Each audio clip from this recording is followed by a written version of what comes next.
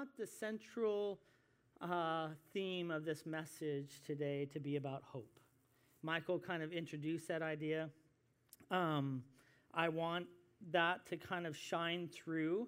This is basically a message from chapter 3 of my book. It's called After the Election. It's just kind of boiled down into, chapter 3 is my favorite chapter. And so I thought, I gave a message on politics a few months ago, and this is kind of the follow-up message. The first one was about who are we as a church, and what is our relationship to any kind of political structure, right? Whether we're in a democracy or a totalitarian state, what is our role?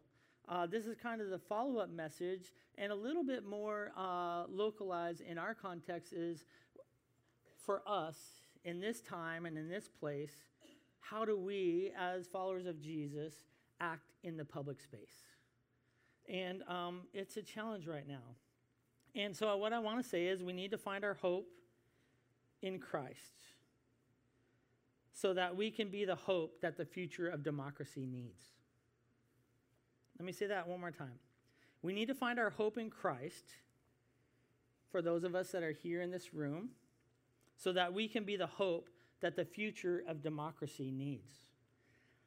For Christians, hope is a cardinal virtue. It's one of the big 3 virtues. You'll see it come up on the screen, but it's deeply connected to our faith in Christ. Hebrews 11:1 says, "Now faith is assurance of things hoped for, the conviction of things not yet seen." And 1 Corinthians 13:13 gives us the big 3. You might know this chapter as the love chapter. Love is patient, love is kind. The Apostle Paul keeps going on, and this is his conclusion. And now faith, hope, and love remain. These 3. And the greatest of these is love. You need faith, you need hope, because we're born in the middle of this world. We haven't seen everything in the past, and we don't see everything in the future, but we have our anchor in Jesus Christ, and so we place our faith in Christ. We need faith now because we don't see God fully, and we place our hope in Christ because we don't know the future fully. But the greatest of these is love, because the scriptures say God is love. God exists in a trinity, and by his very nature, he is love. So faith, when God establishes everything that he wants to do in this world, there won't be a need for faith because you'll see God face to face. When God does everything that he wants to do with the future of this world, you won't need hope because you'll see everything redeemed. But you will still need love. That's why the greatest of these is love. And that's the sermon worth its own, but we'll talk about hope tonight, okay? And I want to talk about Christian hope in our current political climate, right? Sometimes to think about the political conversation right now is just exhausting, honestly. There is a low grade or sometimes even a high grade fatigue to the pressure to think about the appropriate response to someone's tweet or to what we see on Sunday morning television. What to share, there's a fatigue about what to share about our own views and how to have conversations with our friends and our family. People that might agree with us or might disagree with us, but we don't talk about it because we're just worried that they might disagree. And what will that do with our relationship? Here's a quote from my wife as we were talking about this message. We were talking about it last night, and she said to me, "Who wants to talk about politics anymore? It's just a dismal subject." And I said, "Who uses dismal anymore?" So why even bring this topic up? Well, because I wrote a book about it, right? And I need to sell some books. So you can buy some at the back. But more importantly, I wrote the book because I think that as followers of Jesus, there's supposed to be something unique that marks our lives, especially in the public space, and that something unique is hope. This message doesn't assume a political position. It's not Democrat or Republican. It's not progressive or conservative. It's not electoral or legislative. There's important messages that can be said about those. It's not who to vote for and what to vote for in the upcoming fall election. But it's a message about finding hope and navigating through our political climate at this time. So let me begin by saying, here's a sentence for you, and then I'm going to unpack it, okay? The hope for democracy is for us in this room that call ourselves Christians or the church, to recover the distinctiveness of what it means to be a community that is faithful to following Jesus. I said a lot in that sentence. That's what professors do. We like to do those things. Let me just add some texture. What do I mean by hope? 1 Peter 3:15 says, always be prepared to give a reason for anyone who demands an account for the hope that is within you. There is an assumption in this passage that your hope will stand out in a way that gets some kind of attention and notice. Christians are supposed to be known for their radical and unrelenting hope. Now, if you went, I think I've used this illustration before, but if you went outside, Family Feud style, and interviewed 100 people and said, what do you think about Christians? Like, name the top 4 characteristics. Do you think hope would be one of those 4? Right? Okay, so that's what I mean by hope. A radical, unrelenting hope. A second, democracy. Democracy is just a political system that helps us organize people into social cooperations. There's tons of political systems that help people organize people into social cooperation. And we need to do this, right? A totalitarian state just says we all need to be homogeneous and follow this one person or this group of people, what they say and what they do, and that will create social peace. A democracy, on the other hand, says let's bring all the diversity into the public conversation. And people will have a voice. We'll try to discern what's the best for the best good for the most people, and we'll go with that. And despite its weaknesses, I think it's the best way to accommodate our ever-increasing plurality. So that's democracy. We're going to talk about that in a minute. Distinctiveness. This means set apart. Tatiana said, talked about God being holy. That's what it means. God being holy as God is uniquely distinct. He's set apart. He's something else. God is something other than us. And so when I say that the church needs to be distinct, it needs to be distinct from culture in some places. Community. That it starts with you. It starts with you as an individual, but it doesn't end with you, right? That others need you, and you need others to get a full picture of who Jesus is and what it means to live as followers of Jesus. So it's never you alone. It's a community. Faithful. There are boundaries around this community, boundaries of belief and practice that define our identity.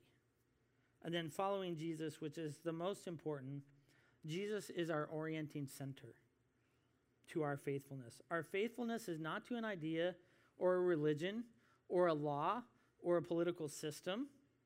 Our faithfulness is to a person. And our hope is anchored in that person, Jesus Christ. Okay, so just to unpack that sentence, and then here we go. If hope is a cardinal Christian virtue, and the democratic tradition is the water that we swim in to organize socially, then how do we have this kind of radical and unrelenting hope? Especially when things in democracy don't always go our way. The things that we think are good, the things that we want to see happen, don't happen. Somebody else gets elected. Somebody else puts a policy in place that we don't agree with. How do we, or even the culture gets so combative sometimes. So how do we find hope in this context as followers of Christ? The first thing is set your expectations right. This is just a principle. Politics is not the kingdom of God. It is important, but not ultimate. Most of the time, the key to happiness is when your reality matches or exceeds your expectations. The key to unhappiness is when you have high expectations and the reality doesn't match it. It's like if you went to a movie, right? And you had great high expectations and it just didn't match. And so you're disappointed. But if you have really low expectations of a movie, like say the movie Strange Brew, which is one of my favorite comedies. Thank you for that. That's awesome. Okay, so that's an internal joke. If you have low expectations of a movie, you go in and it's better than what you think it was, then you're happy, right? This is the key to happiness, is just to have reality match your expectations or exceed your expectations. So we need to set our expectations about government.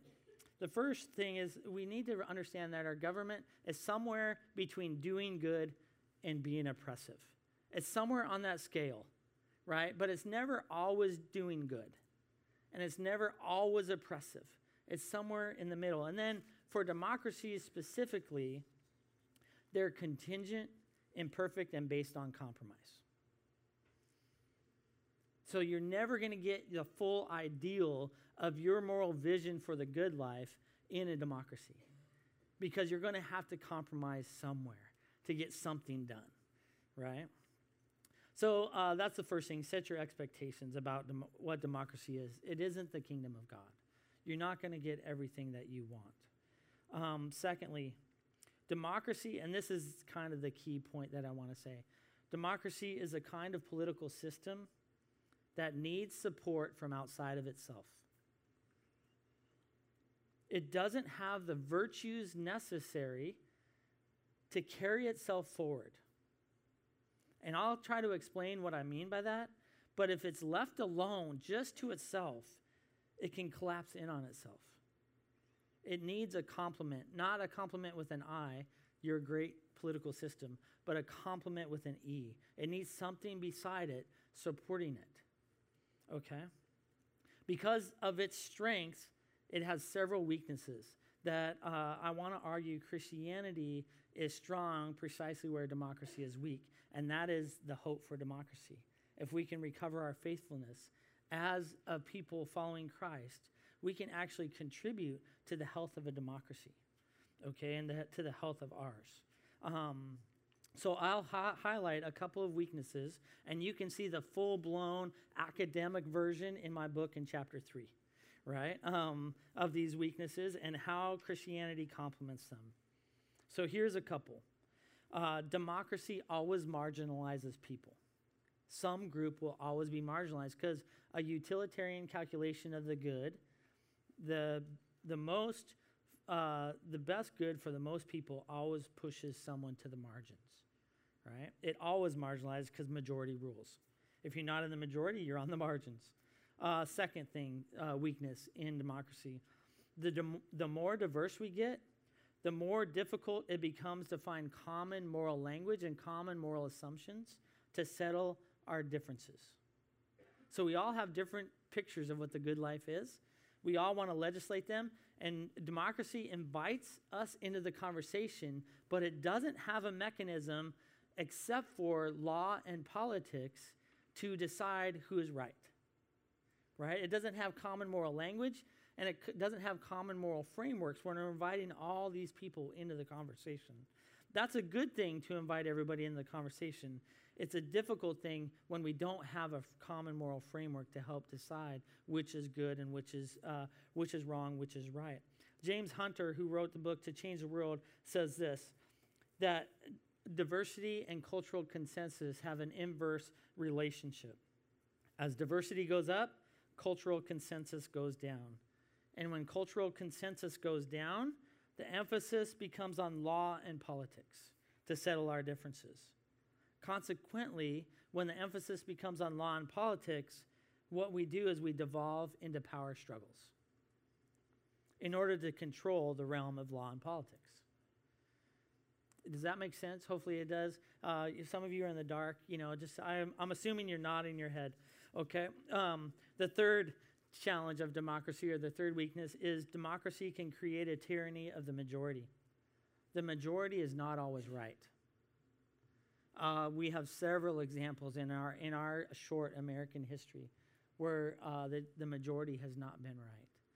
Eugenics is a great example of that. That I won't say much more about that because we all kind of know that the majority can be wrong.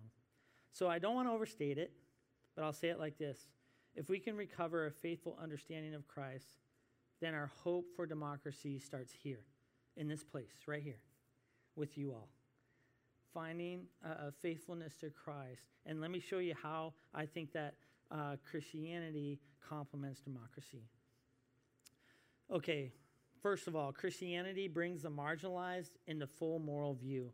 So democracy is always marginalized. Christians were always supposed to be the ones that looked to the margins. They're always supposed to be the ones that drew the margins in. We inherited this from Judaism, right? The poor, the widow, the orphan, the prisoner. Those were the people that we were to take care of. And in Matthew 25, when Jesus says, gathers everybody, and he gives a picture of the judgment day, he says, you'll be judged on whether you fed the poor, whether you visited, healed the sick, visited the prisoner.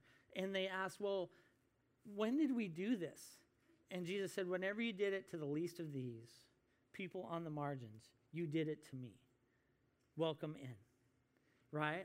Christianity, Jesus always pushes our boundaries of moral concern outward, to the point where Jesus says in the Sermon on the Mount, you're supposed to love your enemies. Their traditional teaching was love your friends, hate your enemies. But Jesus says, now I tell you, love your enemies and pray for them. Jesus is consistently pushing our moral boundaries outward. We have concerns. I love my family. It's Mother's Day. We had a great time together. But that's not my only moral concern.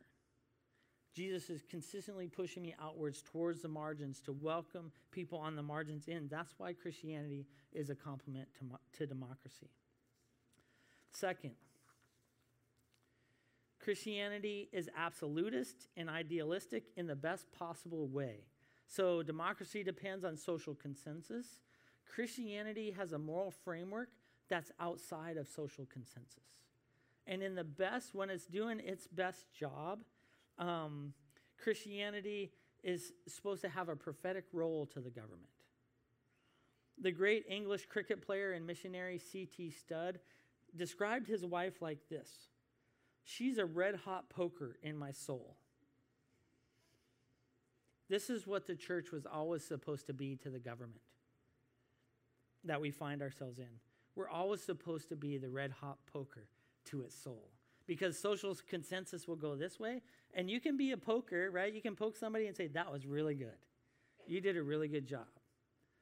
But you can also poke somebody and say, I think you got it wrong there, right? And when we poke for good, which we should be doing, and we should be participating when the government does good, when we do that, they say great. But when we poke and say, no, that's not quite right, then who knows what will happen. It's not always great. They don't always appreciate us for saying that. So it's not always popular to be the poker. Absolutes and ideals create a certain kind of moral staying power, too. Social consensus comes and goes. You can just look at our Supreme Court laws throughout history, and you'll see social consensus comes and goes. But we're supposed to persevere despite whatever circumstances in our moral vision. The great example is William Wilberforce in England. When he started advocating against slavery, it was 1789. When the abolition of slavery finally happened, it was 1833. That's 40 years of work, of consistent staying power for his vision of the abolition of slavery. Okay, third, and I kind of have to speed it up here. Christianity has a different view of power. In democracies, you get the power so you can legislate the good. In Christianity, you use your power so that you can serve the good. Mark chapter 10 says it's James and John arguing who's going to be the most powerful in the kingdom of God. And the disciples are mad at them because they should have asked them first, right? Ask Jesus first. And Jesus says, you guys don't get it. You're still thinking in worldly terms. That's what the Gentiles do with their power. They lord it over people. What we're supposed to do as followers of Jesus, as my disciples, is you're supposed to serve, because that's what Jesus did. He came not to be served, but to serve. And he gave his life as a ransom for many. Fourth, Christianity is uncompromising in doing good. We can continue to work for the flourishing of everyone, even in the most difficult circumstances. I'm going to put Jeremiah 29, verses 4 through 7 on the board and let you read it while I kind of talk through this. But this is the Israelites in Babylon. They don't have any, it's a very difficult circumstance. They've just been conquered. Jerusalem has been wiped out. The temple has been destroyed. They don't have everything they need for their religious life. They don't have their land. Some have been separated from their family, and they're in a foreign country, and they're asking, what do we do? And Jeremiah, the Lord says through Jeremiah, you're supposed to live there. You're supposed to pray for the city, and you're supposed to work towards its flourishing. Seek the welfare of the city, because if the city flourishes, you flourish. So we're supposed to live, pray, and work in doing good. So we do good together in community, and we do good despite our circumstances. It doesn't matter if things are going well for us or if things are going horrible for us. If we're being celebrated or persecuted, we still continue to do good. And then we do good creatively. If you read the scriptures, and you're going to talk about the Holy Spirit in the upcoming weeks, every time the Holy Spirit is mentioned in the scriptures, something creative happens. Finally, we do good because of love. We love because God first loved us. This is a place for hope in the future. I want to point us to Peter and then just wrap up with a quick practical application. Peter writes in 1 Peter 3:17, it's better to suffer for doing good, if suffering should be God's will, than to suffer for doing evil. For Christ also suffered for the sins once for all. Peter here brings our hope back to Christ. He says, keep doing good, even if you're suffering, because this is what Christ did. And when the New Testament talks about hope, it's usually anchored in the person of Christ and the resurrection. Right? Peter is writing this, and this is the same Peter who, at the trial of Jesus, denied Jesus. This is the same Peter who, after the crucifixion, went back to fishing. Right? That's what we do in Montana when we lose hope. We could just go fishing. Actually, we just go fishing anytime. What happened to Peter that he could write this? He encountered the resurrected Christ. That's why this place is a hope for the future, because this is a place where you encounter the resurrected Christ. This is a place where you remind each other that our moral boundaries point outward.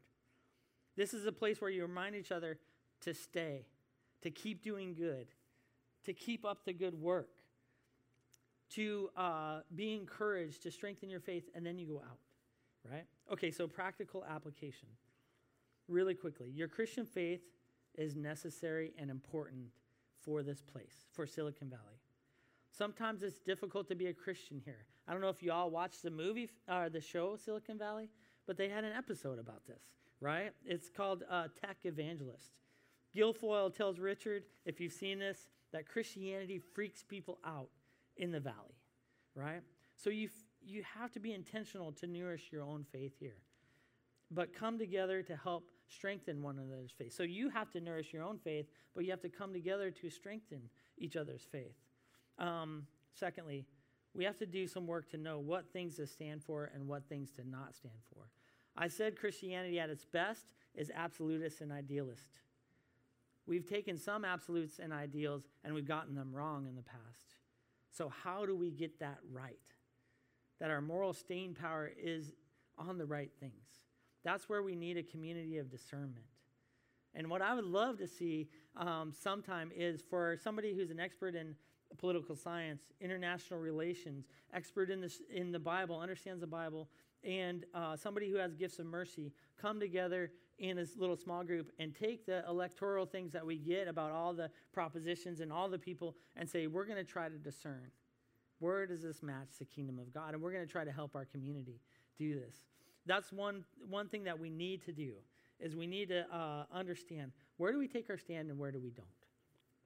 Okay, finally, we have to recover our creative and entrepreneurial spirit. I don't have to tell you this because you live in Silicon Valley, some of the most creative people in the world here. The government won't solve our most wicked problems, right? We should be the first ones jumping in. Like we have a community of discernment with all these people, political scientists, international relations. We need some folks that are going to business school, that are in finance, that understand startups. And we need y'all to get together and to try some stuff. Say, here's a problem. We're going to go after this, right? There's a problem with plastics in the world. What if Christians from Sanctuary came up with a solution to that problem? Because you all decided to just try something, right? You got together and said, yeah, I might have some skills here. We need to start some social entrepreneurship businesses, and we need to start some nonprofits to begin to take care of some of these things on the margins. Some of the places where the government just won't address, and some of the places where the government is weak in caring for others. Okay, let me close with a little word from Paul in prayer. Here's Paul, hope in difficult circumstances, Romans chapter 5. He says this, suffering produces endurance. Endurance produces character. Character produces hope. And hope does not disappoint us because God's love has been poured into our hearts through the Holy Spirit that has been given to us. Paul points us outside of our circumstances to the person of Christ to anchor our hope. Not so we can be hopeful, but so that that's important so we can be hopeful, but also so that we can serve and help the community flourish. Let's pray together. Father, thank you for the opportunity to be here. We want to find our hope in Christ. Sometimes our circumstances are just overwhelming. I ask that you would take these things and you would just mold them into our hearts, the things that are true, the things that are not quite true or I've exaggerated on accident, that you would take those and just let them float away. Lord, help us to be people who are confident in you and serving others, to anchor our hope in you. And thank you for your presence with us, that you are holy, but as Tatiana said, you are with us. You entered in with us into this world. Thank you in Jesus' name. Amen.